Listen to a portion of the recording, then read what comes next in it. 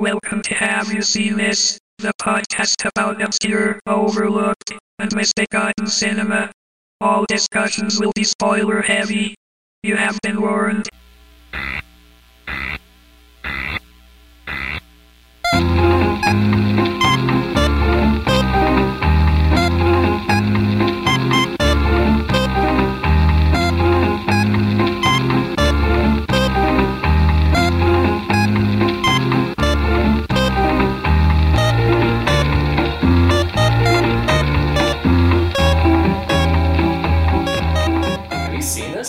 It was a horror anthology on the BBC in the 1970s. They only produced 8 episodes originally, and of those, only 3 are known to still exist. It was called Dead of Night. Why are there episodes missing?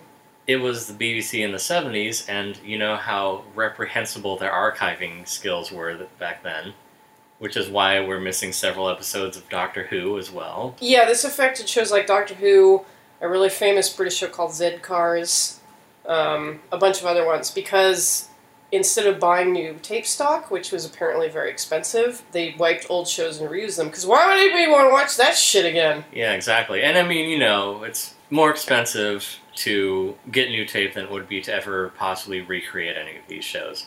Oh, wait. Before we get started, I should point out that these remaining episodes were released on DVD via the BFI, the British Film Institute.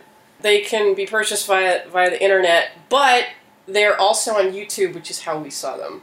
The thing that hooked me on Dead of Night, the first of the 3 episodes I watched, was A Woman Sobbing, which I think really helped deepen my understanding of what horror is, because I've watched, you know, my fair amount of it, and it's like, oh, this is interesting, like, this is unnerving, but you see a lot of it as, you know, sort of like gore and jump scares, and it's all very cursory.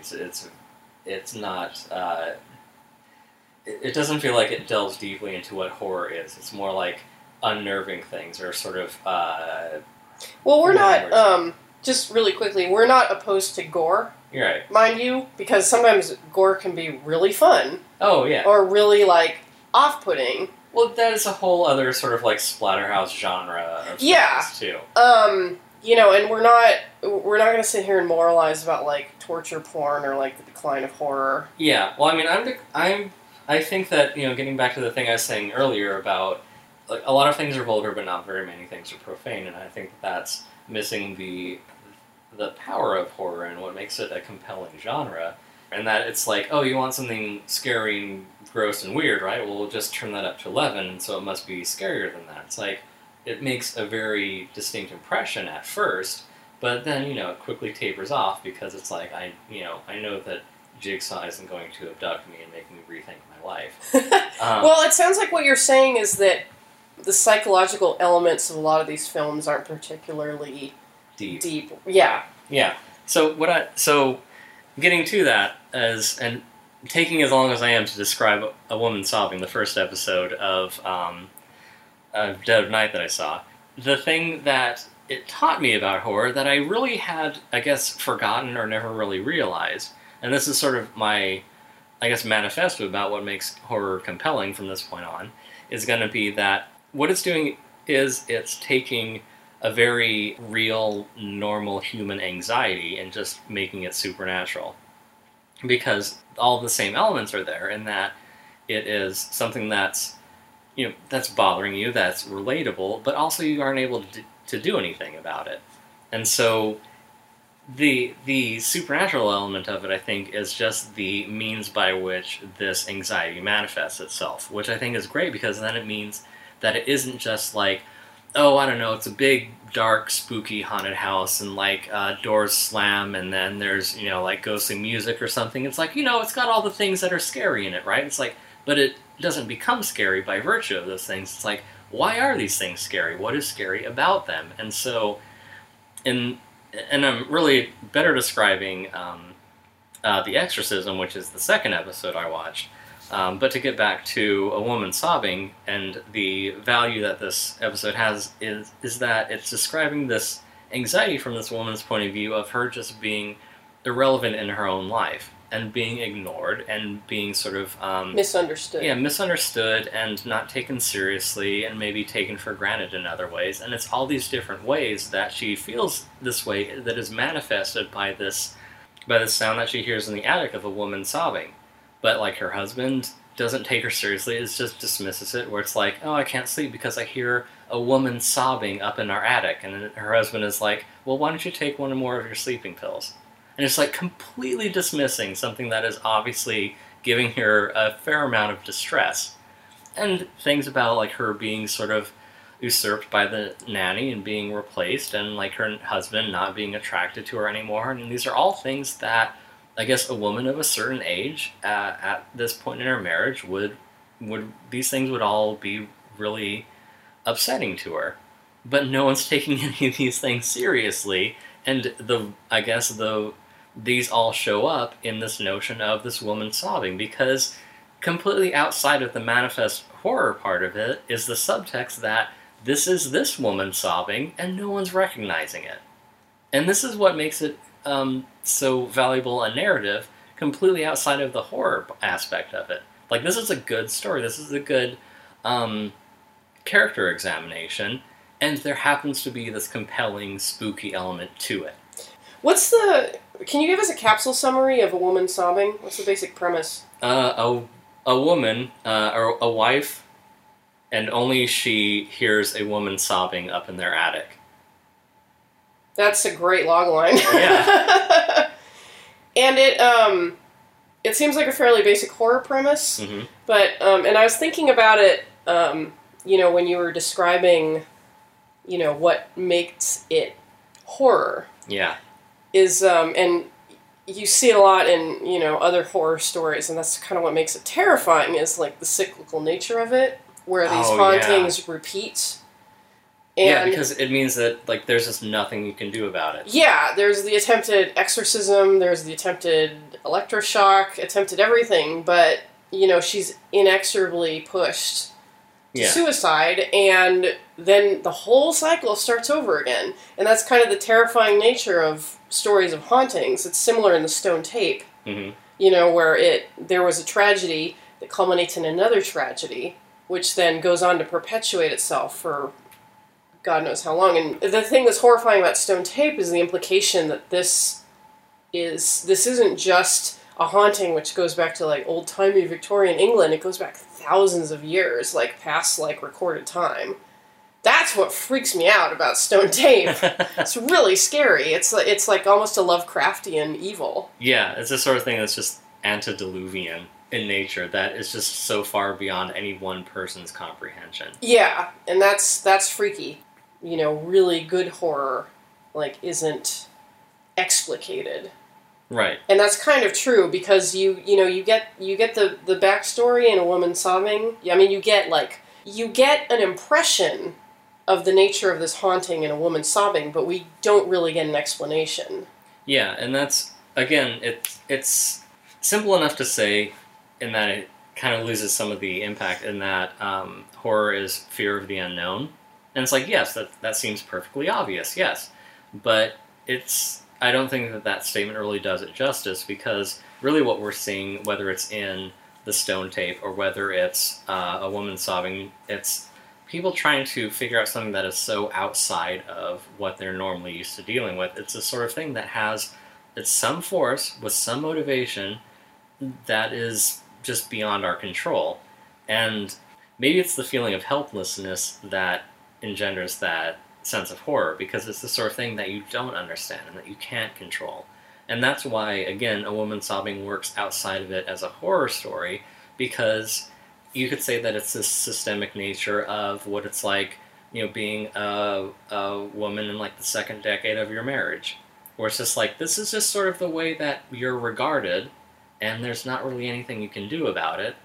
But you can't write an hour drama around that premise. You can't be like, oh, isn't society just like, that's so unfair to women, and just like, people don't talk anymore. And it's like, you can't make that interesting, but if you just distill it down into this unsolvable problem about this woman's sort of milieu, then you've got a story. And the nice thing is that you can simplify it and then let the audience extrapolate from that.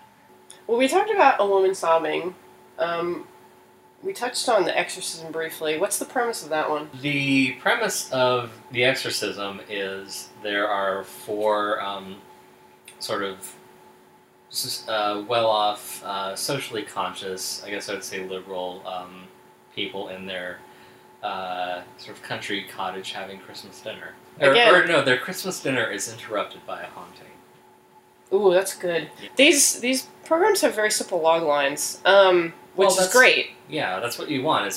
Totally. Yeah, you want to be able to sum up in one sentence what your story is about, because that clarity is going to maintain focus as you're writing it. And it means that if you can't sum up what your story is in one sentence, you don't know what your story is. The interesting thing about The Exorcism, and it's something that seemed a little clunky at first, but I realized was actually organic to the story, is that there are four sort of well-to-do, liberal-minded people in this cottage, and they're talking about ideas about, classism and socialism, and, just sort from of... their position of privilege. Yeah, and from their position of... Yes, because one of the characters mentions a couple of times, he's like, well, I suppose we are quite privileged to have this experience. With, them sort of taking the haunting as sort of, well, isn't this novel? Yes. Sort of point of view. Like, not really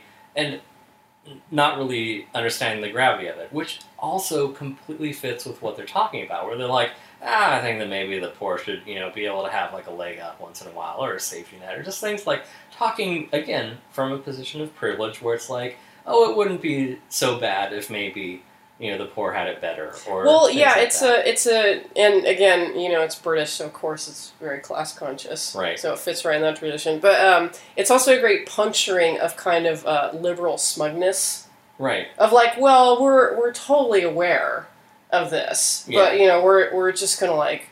Yeah, there's the woman hallucinates the corpse in the attic, like the woman and her two children, and then there are also other things too, like when they sit down to dinner, people are like, oh, this is poisoned, or the guy drinks the wine, he's like, this is blood, and it's like it's dropping these hints about like how easy they have it, and that they're able to enjoy their meal, and then what turns out to be I think a great performance, because otherwise it would feel like just sort of this like information dump, this like, have you got the message now, which is because it ends up being like seriously a 5-minute monologue from this one actress as she's possessed by the spirit of this dead woman from I want to say like the 1600s, that is a woman who died in a famine, and her husband went out to feed his family. Yeah, went out to hunt game on their their master's property, Squire's estate, which was punishable by death, and then they caught him and he was hanged, and they starved to death. Like, that is real class warfare right there. Yeah, and then when she goes to plead their case to the Squire after her husband has been executed, and she sees them all sitting around enjoying their Christmas dinner. Yes. So yeah, there is a much more immediate story there than for liberals in their cottage going like, "Oh man, can you imagine things these days?" Yeah. It's like, oh, it'd be so much better if it were, more socialist or something. It's really brutal. It is, and and again, that gets back to the point that I was making earlier about like, oh, it isn't just, ooh, there's a skeleton, or oh, a plate fell off the wall, or oh, I imagine I'm drinking blood, But you see, it's like, okay, you want to enjoy your Christmas dinner? Here, drink the blood of all these innocent people that are on your hands. Or here, you want to have your Christmas dinner? I hope you fucking choke on it. Yeah. And it really gets to the sense of why is the spirit so pissed off? And you understand why. It's because she and her 2 kids and her husband died because someone doesn't have the sense of fairness to their fellow man to make sure that they didn't fucking starve to death.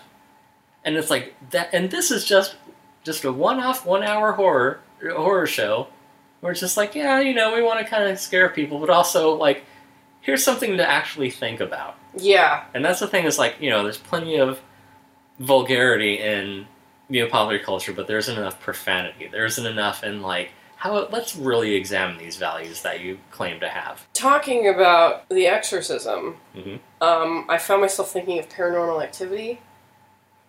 And Yeah. that's a movie that, I know a lot of people like it. Those people are wrong. And in that movie, the female main character has been haunted for some time. And some might say, like, well, and they don't explain it, which is great.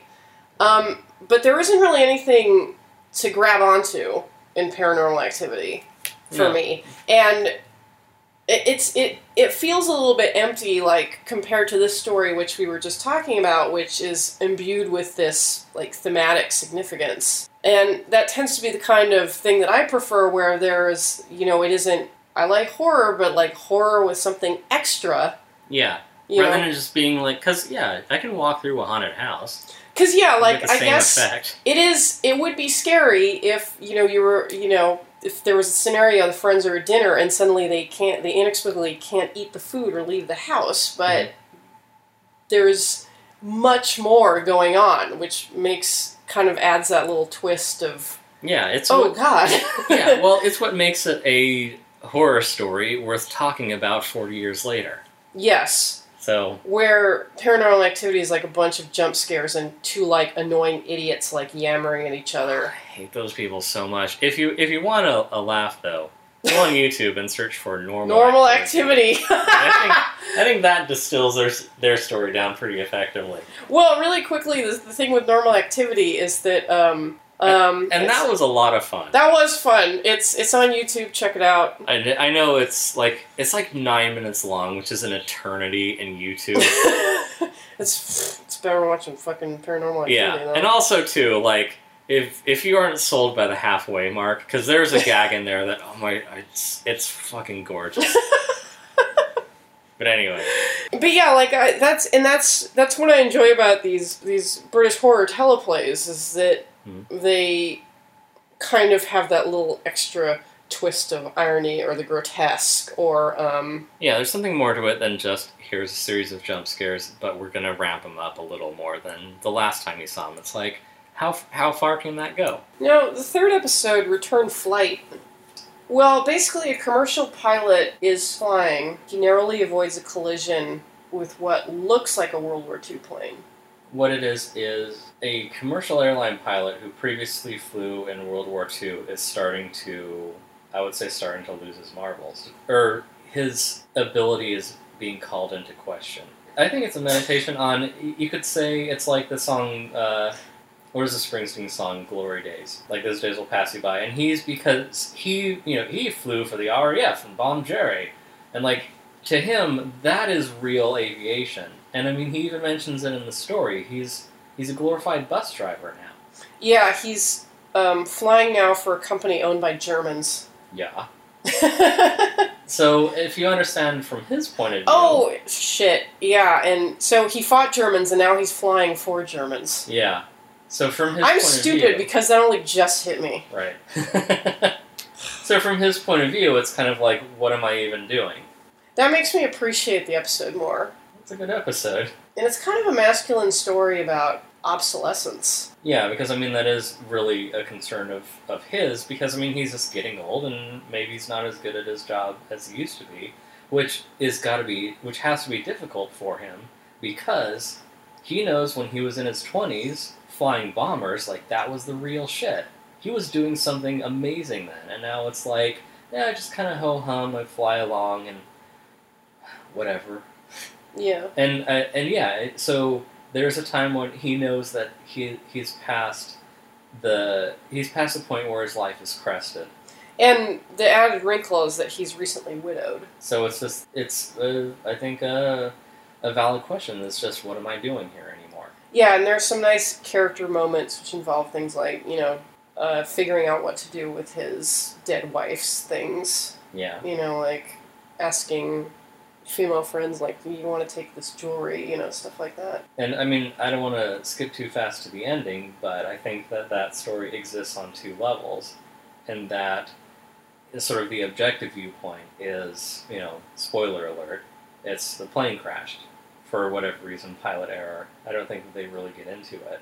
Mm-hmm. But from his point of view, it's him trying to do the things that he the things that I think gave his life meaning, and that what made him most proud is being able to do the sort of things that tested his mettle, the sort of things that I think, from, you could say, the things by which a man is measured. And now he isn't doing any of those things. And so it's tragic for him to just be like, no one needs this old guy anymore. Yeah, and it just shows how horror can be about the most mundane things. Yeah. It almost isn't it's not horror, it's a ghost story. Yeah. Sort of crisis of masculinity, and, the sort of idea of, being disposable at the end of your life, or there's this sort of thing of finding yourself following all the rules that you're supposed to, to be a good wife and to have a happy marriage, and finding out they aren't fulfilling. It's like, those are really difficult concepts to get across, but if you can add that sort of supernatural element to them, it's just, this is the MacGuffin that gets these ideas out there. So I think that's the value of it, and that's what makes these stories interesting, is because they are human stories. They just are sort of a little skewed or a little left of center, or there's just something that's different about them, different enough so that you can explain away these complex social issues by way of, I hear a woman sobbing, I imagine a World War II bomb.